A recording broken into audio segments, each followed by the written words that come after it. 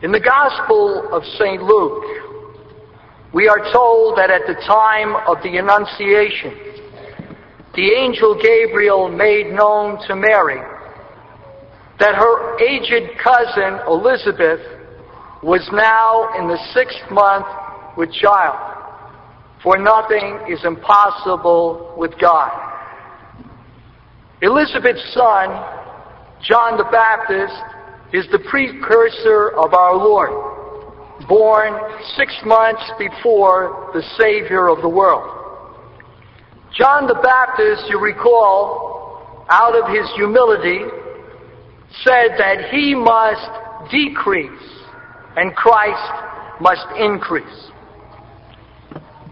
The fact that Christ increases and John decreases is manifested in the liturgical cycle of the Church's year. We are preparing now for the celebration of Christmas, December the 25th.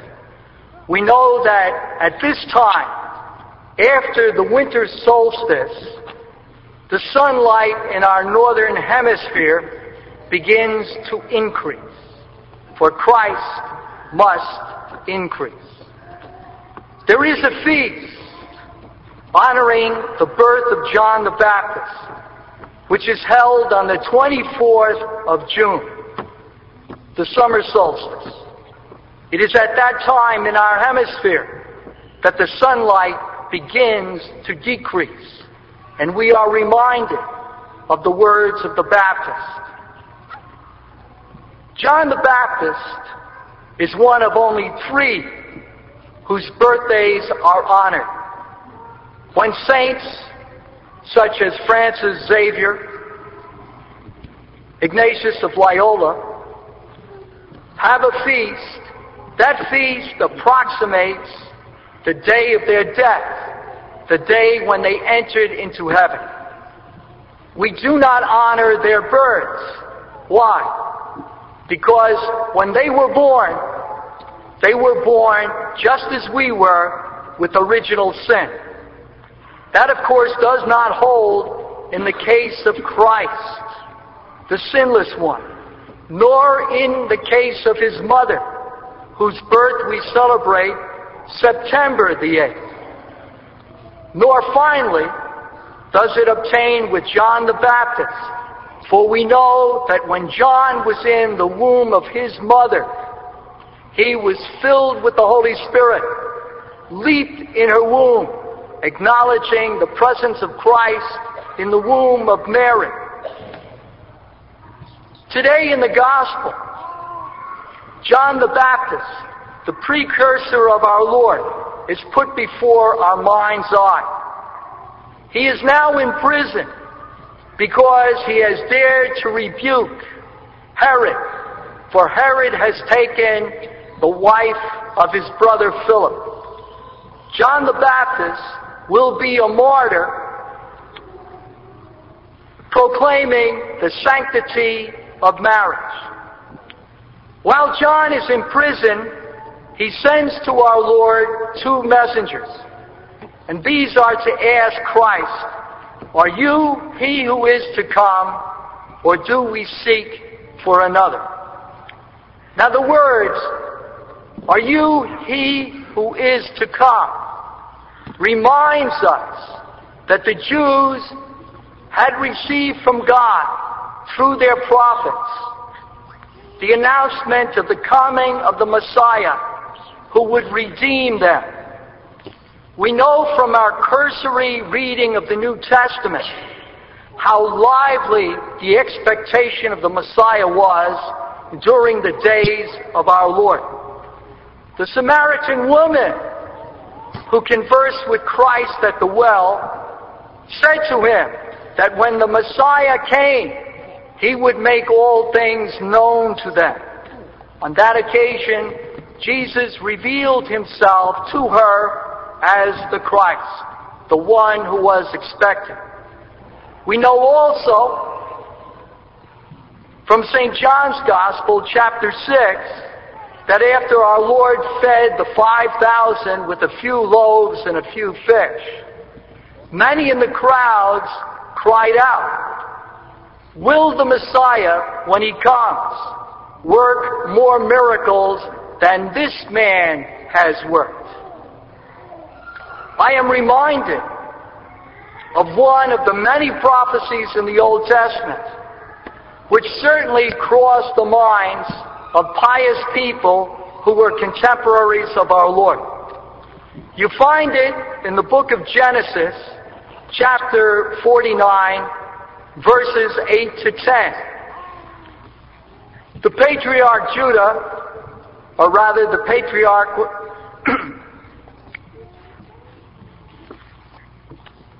Jacob, when he was about to die, made prophecies for all of his sons. And his prophecy to his fourth son, Judah, is this: that the scepter will not pass from Judah until he who is to be sent comes. And he will be the expectation of the nations. The tribe of Judah rose to prominence after the people of Israel had been brought to the promised land from their 400 years of servitude in Egypt. David, the second king, belonged to the tribe of Judah, and all of his descendants in the southern kingdom, in the kingdom of Jerusalem, were his direct lineal descendants, and consequently exercised the power of Judah. But by the time that our Lord was born, Palestine was a tributary of Rome. In fact, the puppet king, Herod, was not a Jew. He belonged to a desert race called the Edomians. It was at this time that the scepter was passing from Judah. Now, John the Baptist, when he sent the disciples to inquire, did so not for himself, for he realized that Christ was the expectation of the nations. After all, on one occasion he pointed to our Lord and said to a few of his disciples, "Behold the Lamb of God, behold him who takes away the sins of the world." And at the time of our Lord's baptism, John recognized Jesus for the one who was sent. And on that occasion he said to Jesus, "It is rather for you to baptize me than I to baptize you." But our Lord put him at ease, telling him it was the will of God that he should continue with the baptism. And at the end of it, he saw the heavens open and the Holy Spirit in the form of a dove descend upon our Lord. He also heard the words from the Eternal Father, "This is my beloved Son, in whom I am well pleased." John is unshaken in his conviction that Jesus is the one who is sent. Why does he send disciples? You know also, from a cursory reading of the New Testament, that there was a rivalry between the disciples of John and those of our Lord. In the 3rd chapter of St. John's Gospel, for example, we are told that certain disciples of John reported to their master that he whom you baptize, namely Jesus, is now baptizing, and he is baptizing many more than you have done. John realizes that the fidelity of his disciples is so great that his mere saying that he is not the Christ, that they should follow our Lord, will not be sufficient. And so he takes 2 of his disciples, according to many. These were men who were amenable, open-minded, They appear before our Lord and ask him the question that John delegated to ask. Notice the delicacy of our Lord. He does not say, "Yes, I am. I am the Christ." No. Report to John what you have seen. Miracles. The blind see, the lame walk, the lepers are cleansed. All of this is a reference to a messianic prophecy contained in the book of Isaiah, chapter 35. Book of Isaiah, chapter 35, announces that the one who is to come, the Christ, will work these signs and wonders. Remember that our Lord, during his public ministry, worked all kinds of signs and told the Jewish people that their leaders and the Pharisees were guilty of sin, because if I had not come and performed signs and miracles that no man had ever done, they would not have sinned. But they have seen me, and they have seen my signs, and so they are guilty of sin. He said on other occasions, "If you do not believe me, believe these signs that I perform for you." Our Lord then concludes, saying, "Blessed is he who is not scandalized in me." And this, of course, has a reference to his passion and to his death. The miracles that he performs are certainly signs that he comes from God. But the passion and the death of the Son of God is a stumbling block, both for the Gentiles, represented by the Greeks, as well as by the Jews. John the Baptist, who is now in prison, is unshaken in his conviction. And John the Baptist is praised by Christ after his disciples depart. Our Lord will not praise John the Baptist in their presence, because he is giving us an example. If we praise people who are unworthy, they will be flattered. If we praise them when they are worthy, they will be embarrassed.